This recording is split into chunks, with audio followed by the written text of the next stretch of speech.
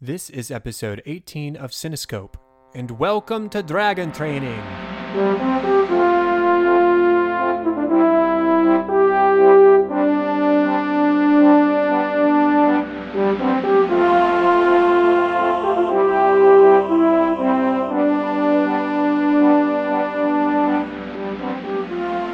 Welcome to Cinescope, where our goal is not to criticize or to assign ratings, but rather to celebrate the movies we love, exploring story, characters, music, and relevance to the world around us.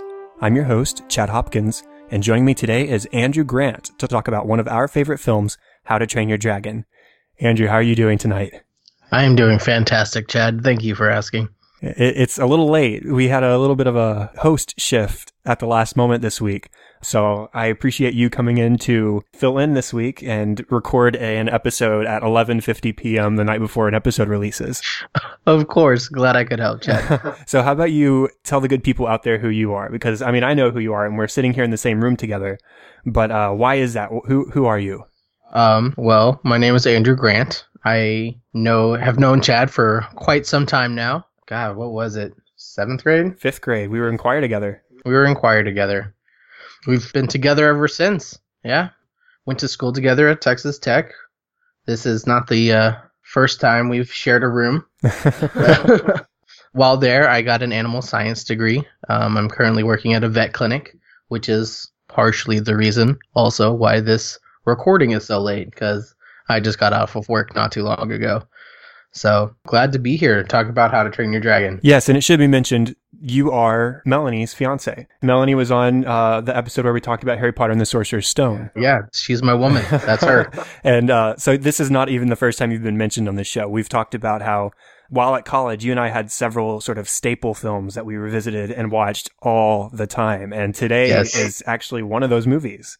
Very true. Very true. And we're going to have to do some more shows regarding the other movies, but that is for a later date, I'm sure. Yes, definitely.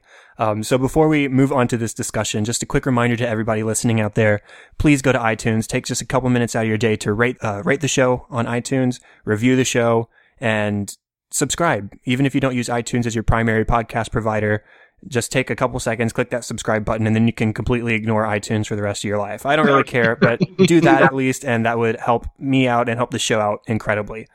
We would definitely appreciate it. And with that, Andrew, are you ready to talk about this movie?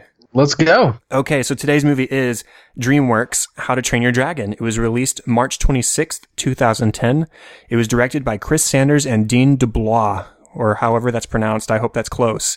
The team together also directed Lilo and Stitch way back in 2002, 2003, which is another one of the films I think we both really enjoy. Yes. It should also be mentioned that Sanders co-directed The Croods for DreamWorks with Kurt D'Amico, and DeBlois actually went on and directed How to Train Your Dragon 2 and is also slated to direct How to Train Your Dragon 3. So the script was written by Will Davies as well as the directors, Sanders and DeBlois, and the music was composed by John Powell, who's one of my favorites, and he has a long history of composing for DreamWorks and for animated films in general. He composed for Ants, Chicken Run, and Shrek, along with Harry Gregson Williams, The Road to El Dorado, Kung Fu Panda, and Kung Fu Panda 2 with Hans Zimmer, and he also did the original Bourne trilogy, Identity, Supremacy, and Ultimatum, and then the newest Bourne film, Jason Bourne, with David Buckley. And then, of course, he did compose the scores for How to Train Your Dragon 2, and most recently, Pan, the Peter Pan film. And he will be returning to compose for How to Train Your Dragon 3. So, this movie does star a fantastic voice cast, I would say. Jay Baruchel, Gerard Butler, Craig Ferguson, America Ferrera, Jonah Hill, Christopher Mintz-Plasse, TJ Miller, and Kristen Wiig. And, even David Tennant has a little small voice role that isn't made much of in the film, but he actually went on to do more in the TV series, I think. So, the Doctor himself is in this movie.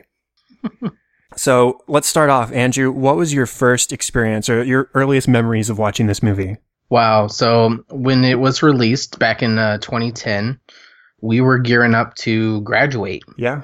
High school. Yes, that is. Yes, definitely high school. I guess that should be thrown in there. When we were graduating high school, trying to find our new paths and things like that, I was definitely a lot more undecided than Chad was at the time. But I do remember watching this movie, and some of the lines throughout it really, really spoke to me. Especially in terms of fear of the future, fear of the unknown, especially at such a pivotal time in our lives. So I can't tell you the day or the time I saw this movie, or even if I saw it in theaters, but I know I did see it not too long after it was released. And it really did affect me, and I really enjoyed the movie as a whole, and enjoy watching it over and over again, as you well know. Right. And you did say you have a degree in animal science, and a lot of this movie is sort of about animal rights, you know. We'll dive into that a little bit more as we talk about the movie itself, but I can definitely see how it would resonate a little bit more with you in regards to that issue specifically. Definitely, and I have many of things to bring up in that regard as well, so I can't wait to talk about it. Yeah, for me, the first time I saw this movie, it's funny, I was actually on a cruise ship on a vacation with my family, I think. It was one of those movies that was, for some reason, playing on loop on one of the stateroom channels, and I never could seem to catch it at the beginning or be able to watch the whole thing in one sitting on that cruise, but multiple times throughout the whole week while we were on the ship, we'd go into the stateroom, turn on the TV when we had the free time, and oh, now we're at this part again, or now we're at this part again. And so I first saw this movie in chunks, and it wasn't necessarily linear, but even from then, that early on, I was so captured by this movie. You know, I never read the book series that it was based on, the book series by Cressida Cowell. So I had never read those. I didn't know anything about this movie, and I don't really remember the hype going into it. I don't remember trailers, or I mean, I definitely didn't see it in theaters the first time around. But anyways, I did get it out on Blu-ray whenever it was available, and at that time we were freshmen in college and we were living in the same room, and it was one of those movies that we just put on in the background a lot of the time, or in the foreground even, and we just sat and gave all our attention to it then because it's just a fun movie. It's such a gorgeously animated movie, and the voice cast is fantastic. And, you know, a couple years ago when How to Train Your Dragon 2 came out, I got the opportunity to take my cousin. That was my guys. I wanted to take my cousin to go see it, but really I wanted to go see both of these movies in theaters since I didn't get to see this in theaters the first time around. And so under the guise of taking my cousin to go, I was able to go and catch both this movie and its sequel in theaters in IMAX 3D, I believe, if I remember correctly. And so there are definitely sequences in this movie that were well designed for IMAX. You've got the test drive sequence. You've got the gigantic final fight sequence against the Green Death. It's just, aside from being a great movie to look at, it's got a great story to go with it too. And so let's go ahead and move on to talking about the story. The first thing I wanted to mention is just the intro of the movie. It is a perfect movie intro. I almost wanted to say that I wish more films did it, but I don't think as many films could pull it off as well as it does here. The opening track on the soundtrack is called This Is Berk, and those are Hiccup's first lines. This is Berk. And he tells us about the people who live there. He tells us about the place they're living. It hails 9 months out of the year or 3 months out of the year, and it rains the other 9, whatever that opposite is. So we're learning about the setting. We're learning about the people who live there. We're learning, hey, why are all the buildings new? And we find out, oh, they have a pest problem. What's the pest? Dragons. And it's revealed just like that. We don't know automatically. We just see, as Hiccup is slowly talking to us via narration, we see, oh, look, that sheep was just snatched off the ground. And it's just slowly revealed to us that, oh, dragons are the problem here. And I mean, we could have guessed that, the name's in the title, but just the slow reveal of Hiccup talking about where he's from, where he lives, the people who live there, and oh, by the way, dragons. And that's when the music picks up and it gets adventurous and sort of swashbuckling to a point. And it's just a fun intro sequence. And we go on to meet characters. We go on to hear the musical themes. And it's just a great intro to this movie. I completely agree. It's very storybook-esque, especially in the way it opens with this narrator, Hiccup. And then toward the end of the film, he comes back again, and it kind of is the conclusion and the closing of the story. And it's all very fairy tale, very storybook, which adds to the joyful nuance behind a lot of the scenes throughout the movie. Yeah, the storybook nature of the film really works well because, like I said, it is based on a book series. And so we do get that, here's the story, and that was a story at the end. And so it really does lend itself well to, this is a story that we're being told, and then we get to experience it as we dive in with Hiccup and watch him experience it. And it's wrapped up nicely at the end by it's sort of like a recapitulation of what we heard at the beginning. We get the same sort of, this is Berk, but this is how things are different from the first time or the last time I talked to you. So that's lots of fun. Now, I would say this movie is also one of the funniest animated offerings out there. You know, and you can definitely attest to this, there are lines in this movie that I laugh at hysterically every single time I watch this movie. That's so and true. aside from just being funny, it's I would not say it's excessively funny, like to a fault. I think it's a great mixture of the funny and the drama and the just good-heartedness that is in this movie. But on top of that, and this goes hand in hand with the humor, is it's just endlessly quotable. There are lines in this movie that I quote all the time. There's "Welcome to Dragon Training," and there's "Stop being all of you." And I like those because of the Scottish accent. But then there's like, "I've never seen anyone mess up that badly," or "Why read words when you can kill the stuff the words tell you stuff about?" Yep.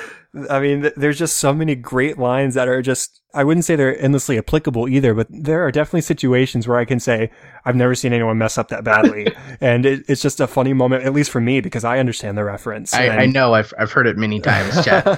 It's usually quoted toward my direction. Right. So there's just so much fun to be had in this film, both in comedy and quotability, and it really holds up in that regard. Let's go ahead and move on to talking about characters, because there are some great characters in this movie.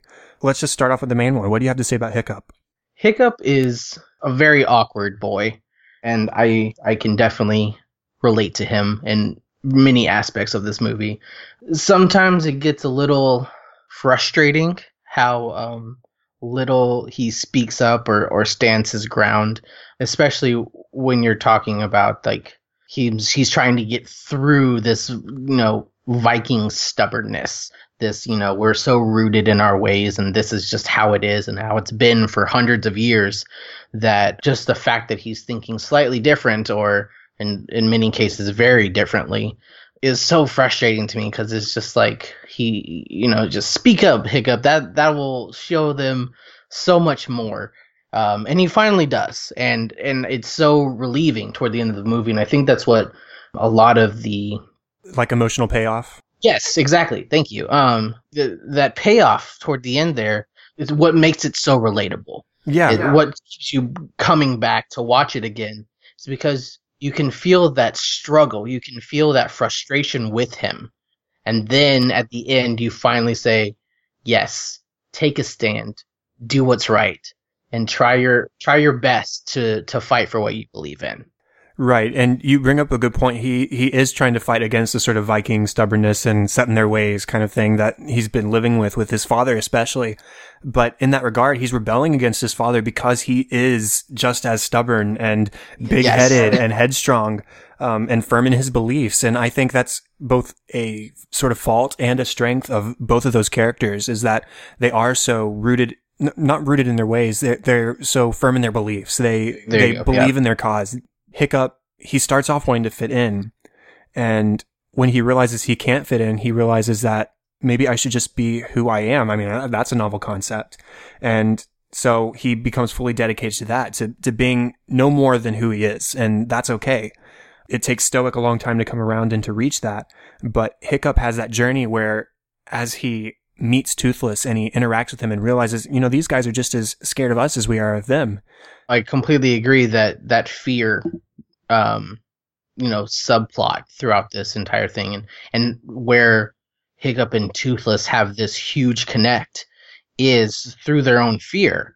And instead of seeing that fear and attacking out of fear, they finally start to sympathize with one another and work together instead of retracting and only being this very reactive, very lashing out, a very, in all essence, animalistic kind of reactions. When dogs or cats are scared, they tend to lash out. And unless you are approaching them with some form of compassion or some form of, empathy towards them, they won't back down.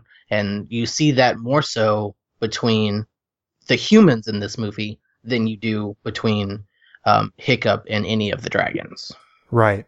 And you bring up something. This is where Hiccup really does differ from his father, is that, yes, he's stubborn. Yes, he's sort of set in his own ways, but the real takeaway is he's quicker and more willing and able to adapt than Stoic is. And like I said, Stoic does come around eventually towards the end of the film, but we see early on where Hiccup realizes that the dragons aren't what the monsters that they made them out to be. And really, they are the monsters of the dragon's world. So he proves his adaptability and finds a good friend in Toothless. Also with Hiccup, I love his resourcefulness, both in terms of building cool gadgets like the sort of slingshot launcher, and then eventually rebuilding Toothless's tail, essentially.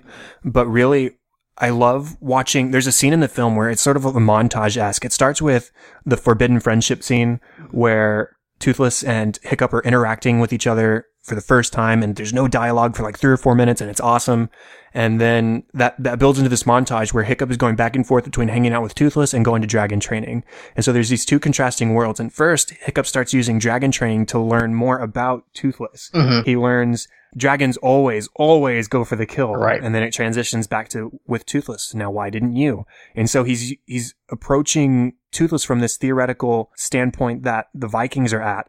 And then once he starts to sort of figure out and click with Toothless, then he starts using what he's learning with Toothless to excel at dragon training.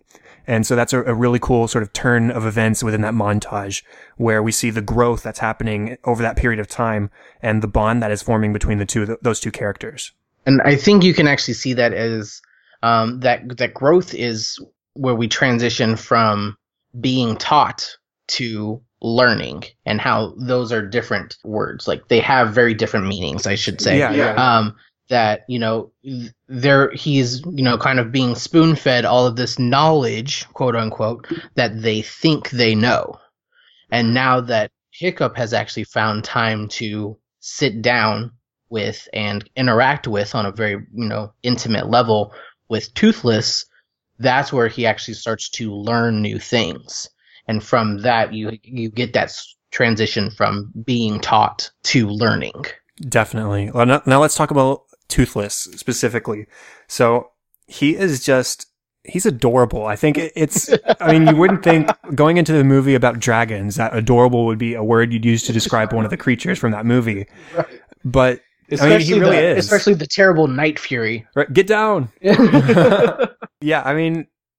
Toothless, he is adorable, and I love that he's a sort of mix between a cat and a dog at sometimes, and even like a human child. He exhibits traits of all three where he's imitating, he's having fun with, he's even teasing at some points, teasing Hiccup, like with his relationship with Astrid, or teasing Astrid herself when he's carrying around her upside down and doing spins and dunking her in the water. He's just playful in that way, and he follows the light around like a laser pointer, like when Toothless is playing with him, and he's rolling around in the grass like a dog, and at the same time he's also fiercely loyal like a dog. Once that bond is formed, it's not broken. And so it's awesome seeing this beautiful creature who we see as a monster at first, just like the Vikings. We go through the same transition as the characters. We see them as monsters, but once we realize that they aren't the monsters and that they can be not tamed in one sense, but related to, then we become affectionate towards Toothless in the same way that Toothless becomes affectionate toward Hiccup. Very true. I love Toothless as a character. As you well know, I actually really like characters that say very little. Like Wally. Like Wally, exactly. There's just something about the unspoken nature of interactions that I, for some reason, have been really drawn to, especially in more recent years. And you can see that interaction with Hiccup and Toothless, that imitating nature that you see, and this kind of playful nature, and the scene that actually really reminds me of the hippogriff scene in Harry Potter, where Hiccup essentially like takes this submissive pose and extends his hand out to Toothless. And that's one of the first times that you actually see that true bond being formed, that Toothless is actually starting to trust Hiccup now. And from that point on, they can really grow now that neither of them are coming from a place of fear. Right. And that's at the tail end of the forbidden friendship scene that I was talking about earlier, where it starts out, Hiccup and Toothless are separate from each other.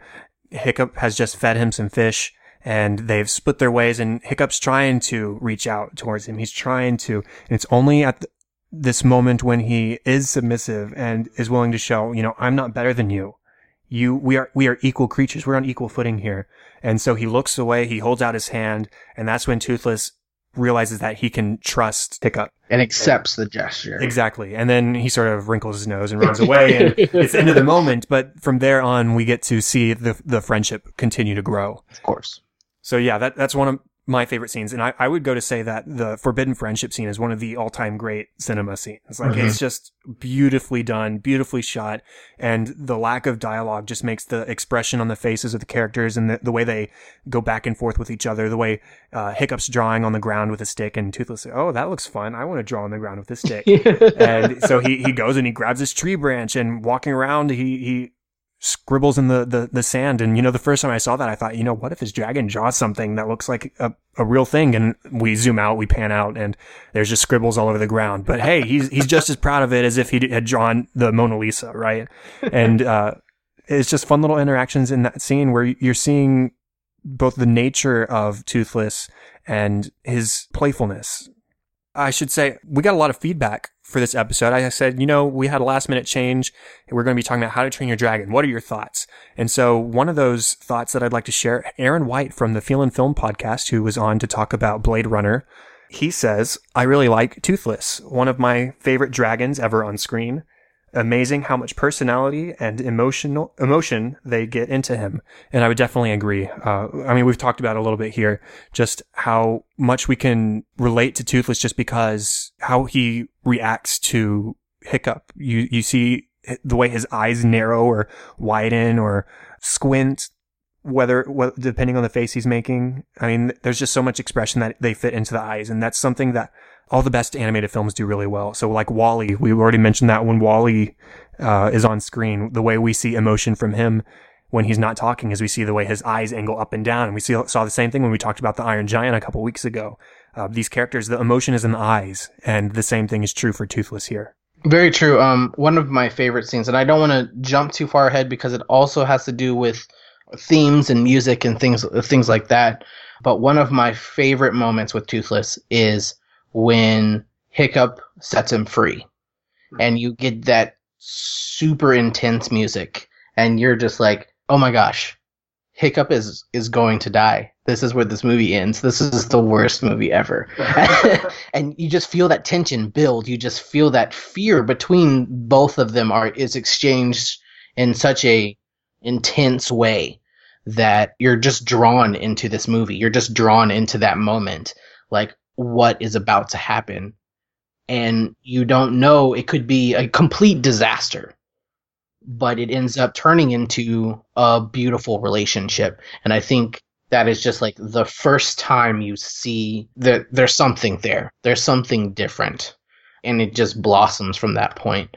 It's just one of my favorite moments in the movie, especially in regards to Toothless. Great. And the only other character I have a lot to say about, I have little things to say about the other characters, but is Stoic. Stoic being Hiccup's father. The way he's introduced is in that opening This Is Berk scene. And, there's one more thing you should know. Sorry, Dad. And so that's the way we're introduced. We've already set him up as this huge hulking Viking. He's the leader of the whole village. He's their savior in a way, right? He's willing to put himself in danger and to sacrifice himself and all that good stuff in order to protect his people. That's one of his great attributes, is he is truly a great leader. I feel like if you watch this movie too close-minded, you see Stoic as this terrible father at the beginning, especially since, you later find out that apparently Mother's not around, and that Hiccup is his only son. And you would feel as though there would be a stronger bond between the two of them, especially right off the bat when you're being introduced to this story, and especially being introduced to these two characters. But then there's just this really quick line that he says, he's like, winter is coming and I've got an entire village to feed. He doesn't say we have an entire village to feed. He doesn't have to say we need to come up with a plan to figure out how we're going to feed everyone. He says, I have an entire village to feed. So in all essence, he treats Hiccup like he does all of his family, essentially. Like his sons and daughters are everyone that we see in dragon training. His brothers and sisters are everyone we see, going out to fight with him. Mm-hmm. He is so emotionally involved and invested in his village that you can tell that he is a great leader and definitely demands respect from these people, but it's because he treats them like they are his family. Right. And unfortunately, Hiccup isn't elevated in any way or given any favors, but it's just because Hiccup is yet another one of his many children that he needs to worry about and take care of. Right. And it's over the course of the film that he realizes that he needs to not take his son for granted necessarily. Not that he was necessarily taking him for granted before, but he needs to realize this is my son. Like, this is my own flesh and blood. And no matter his differences, he's family. He's true family. And he comes to realize that over the course of the film. Now, there's this really heartbreaking moment towards the end. This is after the fight scene in the dragon training where Hiccup has revealed, or he's sort of put aside his Viking ways. He says, I'm not one of them. He's trying to show the village, we don't have to fight them. Mm-hmm. They aren't as bad as we put them up to be. But then everything goes wrong. There's chaos, there's fire, there's Hiccup almost gets killed. Toothless almost gets killed, and Toothless does get captured. And there's this heartbreaking scene immediately after where Stoic confronts Hiccup and says, you're no son of mine. You've thrown your lot in with them. You're no son of mine. And, the first 2 or 3 times you watch this movie, I could see how you could just hate Stoic in that moment. And nowadays, I don't really see it that way. I think it's really hard for me now to not be sympathetic towards Stoic in that moment, because he walks out of the room after he says that line, and you can see how he's hurting that he just said that to his son. I think he realizes then and there that maybe that wasn't the correct thing to say. But I also see, we learned this is something that they've been fighting for 300 years, is what Hiccup says. 300 years, and he's the first one who wouldn't kill a dragon. But Stoic doesn't see it that way. Stoic sees it as, I have to kill dragons to take care of my people. And if my son isn't going to contribute to this, then maybe he might not as well be my son. And I don't think that's coming from a hateful place. I think that's coming from, again, like we were talking about, he sees the people of the village as his family. And so he's trying to see to the good of everybody rather than to listen to his son. And so it's a heartbreaking moment in both senses, where we see, yes, Hiccup is hurting because Stoic has just essentially disowned him in that moment, but Stoic is also hurting because he had to disown his son. And it's not because he hates his son, it's just because he loves the people and wants to protect them so badly that he feels like that's the decision he had to make in the moment. So true. You definitely see the aptly named Stoic, his father, doesn't show emotion throughout almost the entire film. Gets angry, gets riled up, of course, impassionately speaks to the people, has the confidant in the blacksmith. Gobber, thank you. And things like that. But in sense of true, deep emotions, you don't really see much, except for when he takes that moment right after disowning Hiccup, and you can tell, like, he kind of settles back and takes this, like, labored breath, and you see him tear up a little bit, but then he has to get back to work to help the village. And so he puts on his stoic face and goes back out to do what he thinks is right. And so I think that break of emotion definitely was very necessary in terms of the story and in terms of the film as a whole, to show that Stoic really did have that love for his son, but at the same time felt that was what was necessary to do in order to protect, as you were saying, protect the rest of his family. Stoic's character is very divisive. It's for or against. You're either my son or you're not. You're either a Viking or you're not. You're either a dragon killer or a dragon lover. There is no in between. He's very black and white, polar opposites, and that divisiveness really is what initially tears them apart in the first place, Hiccup and Stoic, in terms of his mentality of, I need you to, in order to be a Viking, in order to be a man, in order to, be a leader, you have to do X, Y, and Z. And since Hiccup doesn't fit any of those categories, it is very traumatizing to Hiccup. He feels really bad that he can't be the son that his father obviously wants. And it hurts Stoic just the same that he doesn't have a son like he envisioned his son to be. And I think toward the end of the movie, there's a very slow realization that we make those polar opposites. No one made those besides Stoic, and no one made that besides Hiccup. There were no lines in the sand until they were drawn by the words and the actions of both Stoic and Hiccup. Mm-hmm. And so once we realized that all of this, you're either with me or against me, is our own mentality, we start to realize there is that gray area, that you can do your own thing and I can do my own thing. And we can meet somewhere in the middle and have this collaboration of ideas that will actually, I will throw out the caveat that it could bomb completely and everything could have gone haywire. Or, as we see in this movie, everything works out in the end. Mm-hmm. Everything works out for the better, even. Mm-hmm. And everyone benefits from this merging of ideas instead of the you're on your side, I'm on mine. Right, and I love watching the moment where Stoic sort of realizes that he should have listened to Hiccup. It's the moment where the Green Death first pokes his head out of the mountain. This huge, colossus, mountain-sized dragon leaps out of the earth, and he says, "Odin, help us." And you realize that he realizes, wow, we made a mistake in doing this today. Immediately, though, he flips the switch.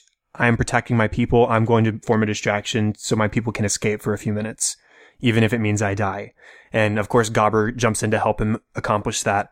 And then once Hiccup shows up and the rest of his friends, and Toothless gets thrown into the water, and Stoic jumps in to take the two of them and save the two of them, that's when we realize, okay, he has come full circle. He has accepted his son for who he is, and he apologizes at that moment. He says, "Hiccup, I'm sorry for everything."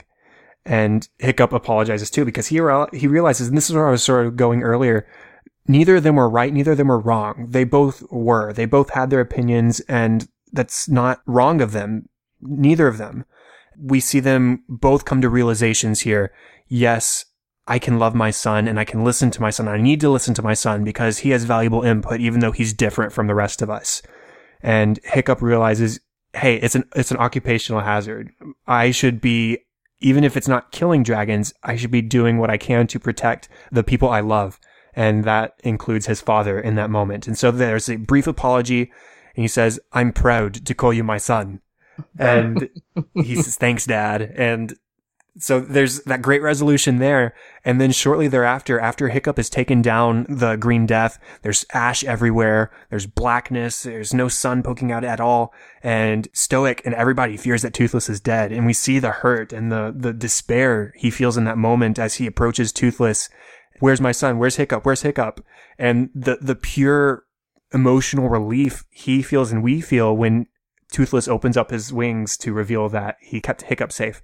There's just so much growth, and I love the resolution between those characters by the end of the film. And there's even one more that I want to mention. A closing scene of the film where Hiccup is woken up, he realizes he's missing his leg, and he goes out and, "Hey, look, there's dragons everywhere. What's going on here?" And Stoic says, "It turns out what we needed was a little more of this." And that you just gestured to all of me. Yep. And that's the third time we've heard that sort of gag in the film, but this time it's a gag used to show we are accepting of all of you, the inside, the outside. We are accepting of you as a Viking, whether you're different from us or not. You are one of us, and you have taught us. And it's just, it's a beautiful moment. Now, do you have anything to say about any of the side characters? Who's your favorite side character? Snotlout. Snotlout? What's your favorite line that Snotlout says? Probably when they're around the fire, and because Snotlout's Jonah Hill's character, yes, right? Yes. Okay, I just wanted to clarify. That when they're sitting around the fire, he goes, "I will avenge your beautiful hand and your beautiful foot by cutting off the hands and feet of every dragon I kill with my face." It is just the most ridiculous thing you've ever heard in your life, but he's so serious and he's so like trying to be that macho man that it cracks me up. every single time I hear. Yeah, the whole movie, he's trying to prove to Astrid that he's the man for her and she's the woman for him. The sun is in my eyes, Astrid. Right. There's that moment in the dragon training where the Natter is jumping around and they're paired up together. And he says, "Oh, don't worry, I got this." And he tries to throw his hammer at the Natter and he misses. And there's this moment where he's like, "Okay, I gotta search for an explanation." The sun was in my eyes, Astrid. It's just a funny moment because there's many moments like it in the film where he's trying to find an excuse or he's just saying something stupid to try and impress Astrid. And so he's definitely a fun, goofy character. Gobber is one of my favorite characters, both because I love his Scottish accent. That's voiced by Craig Ferguson. And I quote him all the time. I love impersonating him, but also I love that he has a different hook attachment on his arm in every single scene. Yes. I think that's an easy detail to miss the first couple times you watch, but once you point it out, I challenge everybody listening, go watch How to Train Your Dragon now. And if you didn't know before, pay attention to every time Gobber is on screen, because every time he's in a different location, he has a different attachment on. One time it's a hammer, another time it's a hook, another time it's a drinking goblet, and he loses his rock tooth in the goblet. And there's this little funny sequence where he's not saying anything, but he's fishing out this rock from his goblet that's his arm attachment, and he's hammering it back in to his mouth where it belongs. And he's just a fun character because he's goofy, and he's just also a great partner for Stoic. They work well together, and they're both equally willing to put themselves in danger to protect their people. Astrid, she's a good foil for Hiccup. They just have a good sort of back and forth. And also she has her own sort of growth where, like Hiccup giving Toothless a chance to show what he can do, and eventually the Vikings giving dragons a chance to see what they can do and what they're capable of aside from just killing and destroying, she gives Hiccup a chance to show her what he's capable of. And that's when we get the romantic flight sequence where it's like the magic carpet ride. Yes. Of this movie. And Hiccup even says, "Just let me show you." And I as we were watching it earlier tonight, I sort of finished in my head, "the world." Because that's definitely what that scene is. It's the scene where these characters really hit it off with each other. And Astrid becomes aware that Hiccup is not just this spindly little weakling who doesn't know what he's doing and is just in the way and is a nuisance. He's somebody who has knowledge and can teach beyond just fighting. And she realizes that Toothless is, again, not this killing machine. And so she has her own growth as in that scene specifically where we see her become accepting of both Toothless and of Hiccup and see that bond begin to form as well. I think you definitely see the growth in Astrid because Hiccup doesn't tell her anything. She sees Hiccup's growth. She sees the change in Hiccup and is so desperately trying to be a Viking. Astrid is so desperately trying to be a Viking that she just doesn't understand how Hiccup, this, forever screw up of the Viking community, is now outshining her in literally everything he does. Mm-hmm.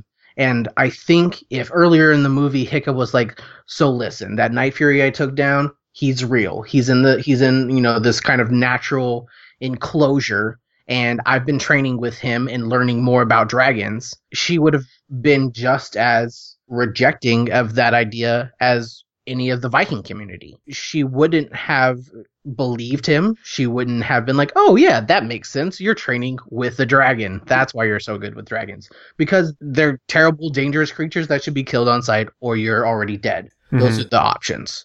And I think that since there was this kind of moment where Astrid finally is just like, "You know what? I've had it. I'm going to find out why he's so good." She then starts to search out what is different. She's open to the idea that he's doing something differently than the rest of us have been. He's working with he works with dragons in the ring, in the training arena, I should say, in such a different way that there's something else going on here. And so she then searches it out. And that's when Hiccup, quote unquote, shows her. And I don't think that if he had told her, I don't think if he had showed her any earlier than that point, that she would have been able to accept it as quickly as she did, because she almost immediately becomes that confidant. She immediately becomes that, "Okay, so you can fly dragons. You're the first one who's ever done that in the history of, being a Viking. What are we going to do about it? How are we going to save your dragon? How are we going to save all these dragons?" And more importantly, at least to her, how are we going to save our family? How are we going to save our entire Viking community when everything thus far seems to have just plummeted into chaos? Right, and you bring up a good point. Astrid is the first character, the only character to let Hiccup show what he does and what he's capable of. In the very first scene of the movie, Hiccup takes down the Night Fury.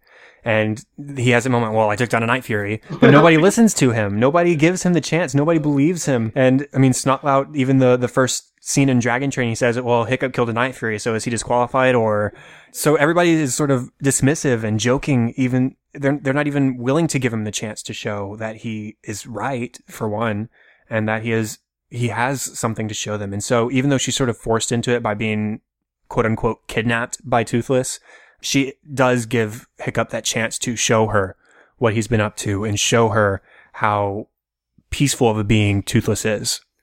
I do just want to mention two more quick side characters. There's Fishlegs, voiced by Christopher Mintz-Plasse, who, I mean, that first scene in the Dragon Training where he's quoting the Dungeons and Dragons character stats, that makes me laugh every time. What do you need? +5 speed? Right. That makes me laugh so much. And I just want to mention Rough Nut and Tough Nut as well. They have a good funny back and forth as twins, and that's Kristen Wiig and TJ Miller. They just work really well together, and it's funny watching them banter back and forth. That one has a flower on it. Girls like flowers. Oh, boom. Now this one has blood on it as they're fighting over the shield, right? And so they have a fun back and forth. And so I think there's something to like about all of the side characters here. So let's go ahead and go on and talk about the music a little bit. Now, this is composed by John Powell. This is another one of those soundtracks that I own on vinyl, and it's amazing. And I think I can pretty confidently say that this score is in my top 5 scores. Like, I think I can say that without doubting myself too much. I've already revealed in the past that Harry Potter and the Sorcerer's Stone by John Williams is probably my favorite just because of the influence it's had in my life. But this is one of my favorite. I could probably say it's my favorite animated score of all time. Like I said, I'd have to think about it a little bit more to be absolutely positive, but I don't think I could really come up with something that's quite as good as this is. I would have to agree with you there, Chad. Unfortunately, my word does not necessarily carry nearly as much weight in terms of scores and having musical instrumentations and overtures all over my iPod like you do. But to say I enjoy this movie, especially its soundtrack, is well within a reachable range for me. I love this music and the story it tells and the story it helps tell. Because I do believe it tells its own story, and it's just so complimenting of this story being told, the story we see and experience with many senses. And just the additional storyline that the music tells is just fantastic in this movie. Mm-hmm. Are there any specific scenes that are super enhanced by the music? I did mention earlier when Hiccup first releases Toothless, that intense, like everything kind of falls out. You hear this like low bass, and then just you have the it's just a very like skeleton score right there. Mm-hmm. Very minimalistic, and it's a very raw moment, and the music reflects that. And I think that there's definitely power in that. And then obviously, I mean, I know you'll talk about this for an hour and a half, I'm sure. Maybe not tonight. But definitely the test drive, the soaring music, the lightness of the music, and everything along those lines, as well as the conversion of Astrid. I guess I'll go ahead. I'm sure there's a score to that one as well. I'm not entirely versed in the actual names of the titles of the soundtrack, but I'll call it the conversion of Astrid. It's called Romantic Flight. There you go, Romantic Flight. In the sense that when she's not convinced yet, the music is very hectic. It's very crazy. It's this cacophony of all kinds of different instruments and things like that. And then as soon as she transitions, you have that moment of peace. Right, that actually comes like right after she says, I'm sorry, please let me down. And Toothless realizes, okay, she's sorry, let's go easy on her. And that's when he levels out, it's peaceful, and cue the music. Exactly. And that transition helps tell the story of it quite literally feels like, and as we see, her world is being turned upside down. Right. Everything that she's known in the past, like, Hiccup had more of a smooth transition. Ashley was not so lucky. Her world was literally turned upside down, and in that scene you hear it in the music, and then once she comes to that realization, is more at peace with the idea and is on the side of Hiccup and Toothless, that instant change in the score is just phenomenal. And it really stands out and deepens the emotion of that moment. Right. I won't dive in too deep, but you're right. Test Drive is probably my favorite overall track. Well, maybe not. I like This Is Burke a lot too, and I'll talk a lot about that in just a moment. But Test Drive was my ringtone for a long, long while, probably at least a year. And so I've always been really fond of that. I love the energy of it. I love the excitement in the moment. And as things get hectic, Hiccup falls off of Toothless. They're tumbling through the sky. Toothless is spinning helplessly. And then they come together. And as Hiccup reattaches himself to Toothless's back, and he pulls up, and they come out of the dive, and he's going back and forth in between the rocks. The theme comes back, and wow, it's just a great moment, both cinematically and musically. I mentioned Forbidden Friendship. That's a scene that's almost 3-4 minutes entirely without dialogue. And so the music is at the forefront of that entire scene. And it just elevates what is already a great cinematic scene, both in visuals and character interaction and body language. It takes a great scene and it just brings it up to even greater heights. Romantic Flight is one of my favorite love themes in any movie. Somebody actually tweeted earlier today, quick, name a love theme, first love theme that comes in your head. And the first one that came into my head was Can You Read My Mind from the 1976-77 Superman film by John Williams. But it was very, very closely followed by Romantic Flight. Maybe because it was fresh in my mind, but also just because it's just such a beautiful theme. And that theme and all of these themes, except for movie Test Drive, are introduced at the very beginning of the film in the This Is Burke track. It sort of serves as a suite for all the themes of the film, and it introduces themes specific to characters or to action.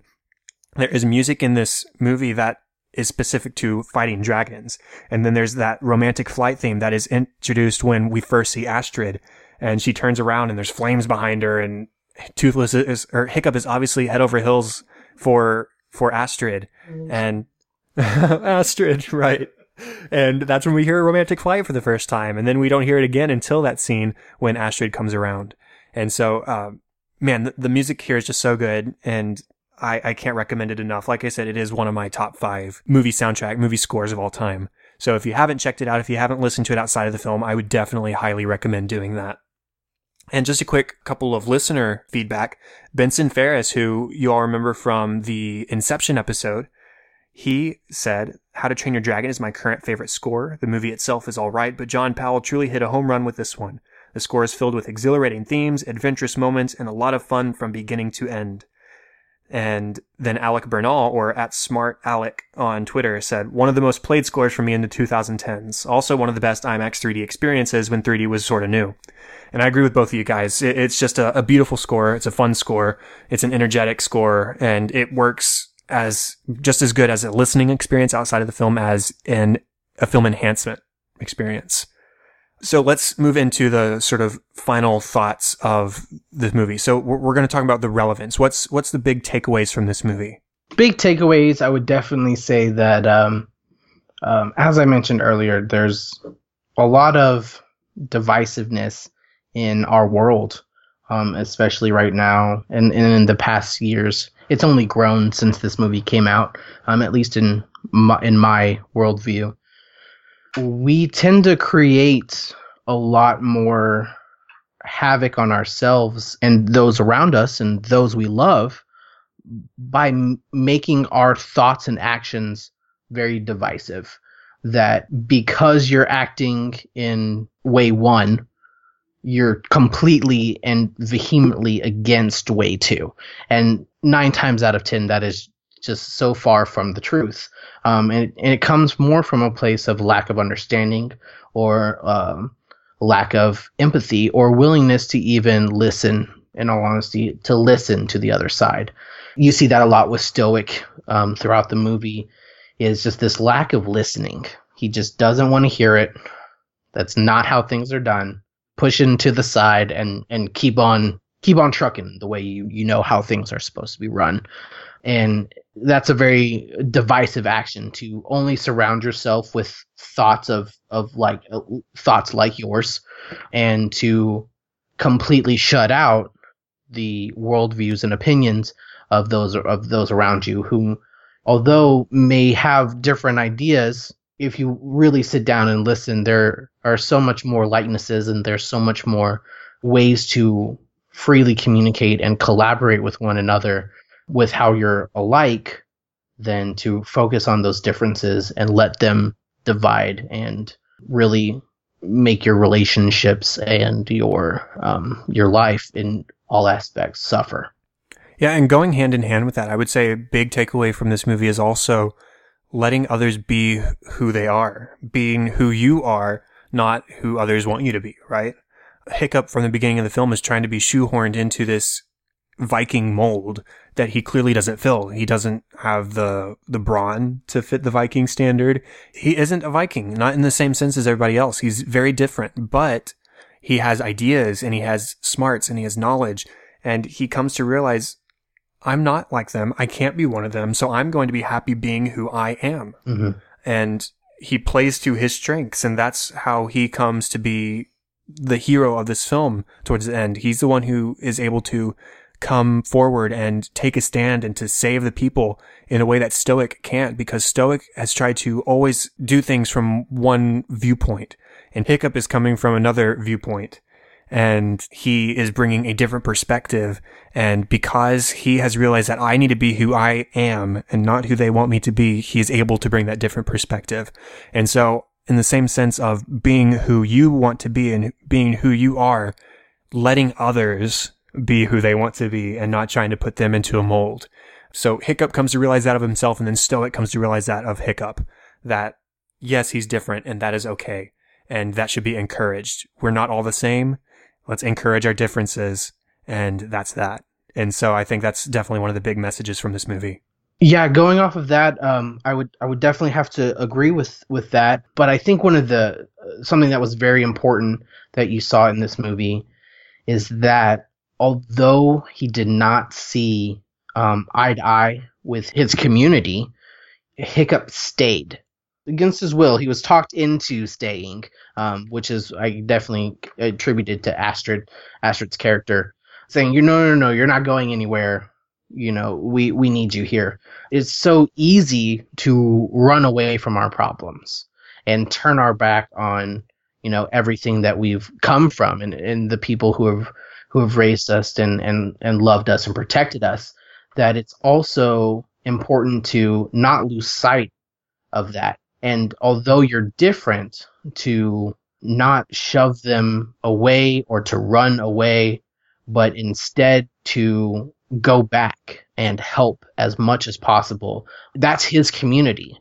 That's his family.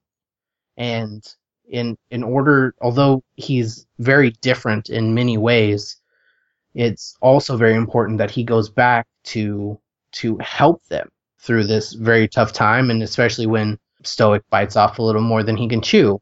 It's very important that he comes back and uses this new knowledge and uses his differences to help his community. Right. Use your own perspective, your unique perspective to contribute to the conversation. I would also say that friendship is a big goal here. Obviously, you have the friendship between Toothless and Hiccup at the forefront, where they find in each other kindred spirits, both in mannerism and in outlook. Yes, one's a dragon, one's a human, but they obviously connect with each other because they are similar to one another. And so finding and being with people who are similar to you and who you identify with, but not to the detriment of diversity, right? Finding the people who you identify with, but also the people who confirm who you are and allow you to be who you are. And then I would also say, one of the big positives that does come out of the Viking lifestyle is the idea of teamwork. And we see that in all the Vikings' willingness to go out and to hunt for the dragon's nest in order to protect the village and the people who are staying behind and to stop this epidemic of dragon attacks. And we see their willingness to follow a leader while working together, and Stoick's willingness to be that leader that they need, and then eventually Hiccup stepping forward to be the unquestionable leader of the kids and the rest of the tribe too, because he puts himself out there.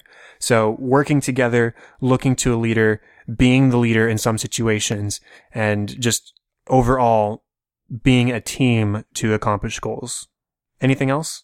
No, I mean, I'm sure there's a lot more themes and relevance that if we really wanted to dissect How to Train Your Dragon and find them all, I'm sure we could go on for quite some time. But in terms of the big ones, I think we hit them.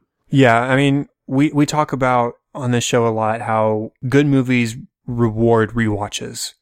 And I think this is definitely one that will reward watching it again and again. Because like I said earlier, there's that moment when Stoick disowns his son, and the first couple times you watch that, it's hard to sort of sympathize with him right off the bat, because it is a harsh thing he has said to his son. But the more you go through, the more you start to see his viewpoint, and you start to understand his perspective and where he's coming from and why he said that to Hiccup. And there are several other moments like that. So watching this more, being open to exploring more, and just paying attention to the details, I think this is definitely one of those movies that rewards rewatchability, and that's why we love it. Any other final thoughts? No, I just completely agree. As I've rewatched it several times over the past few years, very different scenes have spoken to me and have had a lot more weight in how I perceive them. And, you used to always side with the young guy who's just trying to do what's best. And then you really start to see toward, as you mature, as you find your own way in life, the other sides of a lot of our actions. You really do, no matter, if I watch this movie in a week, I will find something different. And that's just, a lot of it is based on, your own perception and your own, mental space, but it also has to do with a great story. And a great story can show you many different aspects of your own life, even though it's told over and over again. Yeah, and I think a great way to watch movies like this and other movies or whatever, any movie really you could watch this way. Every time you watch it, put yourself in the shoes of a different character and try and understand their motivations. So the first time you watch this, definitely put yourself in the shoes of Hiccup. The next time, maybe put yourself in the shoes of Stoick. Another time, hey, why not? Put yourself in the shoes of Gobber. I mean, there are so many great characters here, and you can see their viewpoints by just trying to understand their motivations. And that's where good cinema comes from, is characters that make believable decisions based on their perspective and their walk in life. That is definitely something that is brought to the table here. Now, before I give my definite final thoughts on the movie, I have just a few more listener feedbacks to give. Gabriel Green from the Underrated podcast says, best non-Pixar animated film ever, except Iron Giant. And I think I can probably agree with that. Matthew McDougall says, one of my favorite animated films. And then Eric Woods from Cinematic Sound Radio says, best animated film of all time, in my opinion. Brilliant score that should have won the Oscar. And I agree with all of you. I'll just say this is one of the best animated films of all time. It's a good story. It's got a lot of heart. It's got humor. It's got a great message. And I would say this rivals anything put out by Pixar. I'm not going to say it's better than anything or everything that Pixar put out. I don't know if I can make that call, but I would say this is definitely as good as a Toy Story or as a WALL-E or anything like that. There is just as much to walk away from here as there is in any Pixar film. And so this is probably, in my opinion, DreamWorks' best animated offering. I would have to agree with that last sentiment, that it is of DreamWorks works. It is one of the true gems that come from DreamWorks Studios. However, I cannot, in good faith, go on record and say that it compares to Disney and Pixar, mainly because I am 100% biased on that. I definitely love How to Train Your Dragon. Don't get me wrong, but it was a very hard sell for Chad here to have me come on the show and not talk about a Disney movie because I am a huge Disney nut. But How to Train Your Dragon is definitely up there. I can agree with that, and I absolutely love this movie. Right, and I think that gives everybody a hint as to what we'll probably be talking next time you're on the show, Andrew. Very true. Very true.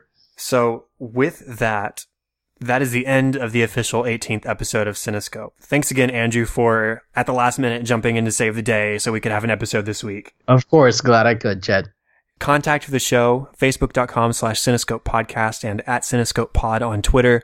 Please go to iTunes, rate, review, subscribe, email feedback and ideas to thecinescopepodcast@gmail.com. And you can email me to contact me about co-hosting. Now, in the next couple of weeks, I've got a couple of big co-hosts that I'm really, really excited about. I'll leave those to be surprises for you guys, but I think you guys are going to really enjoy who we have on in the next couple of weeks. Andrew, where can people sort of keep up with you online?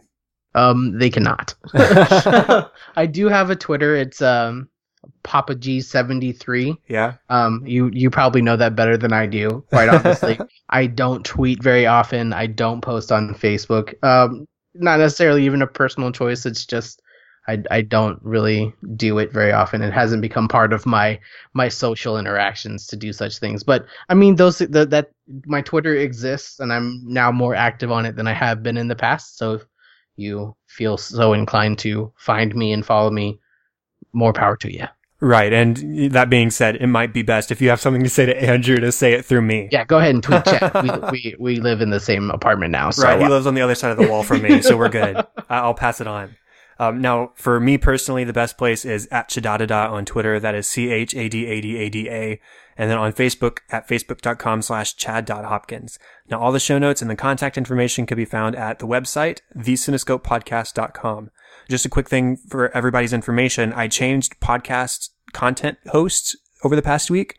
I went from Libsyn to Fireside.fm by Dan Benjamin and the 5x5 team. So if there are any hiccups in downloading or listening to this episode or previous episodes or future episodes for that matter, let me know. That way I can just sort of monitor the situation and we can be ready to go. And that is all for this week. Thanks one more time, Andrew, for being on the show. It's been a lot of fun, and now you deserve some sleep. Thank you so much, Chad. It's been a great time talking to you about one of my favorite movies, How to Train Your Dragon. Definitely. Thank you, everyone, for listening to episode 18. I'm Chad Hopkins. This was Cinescope, and we'll be back next week with episode 19. Have fun and celebrate movies.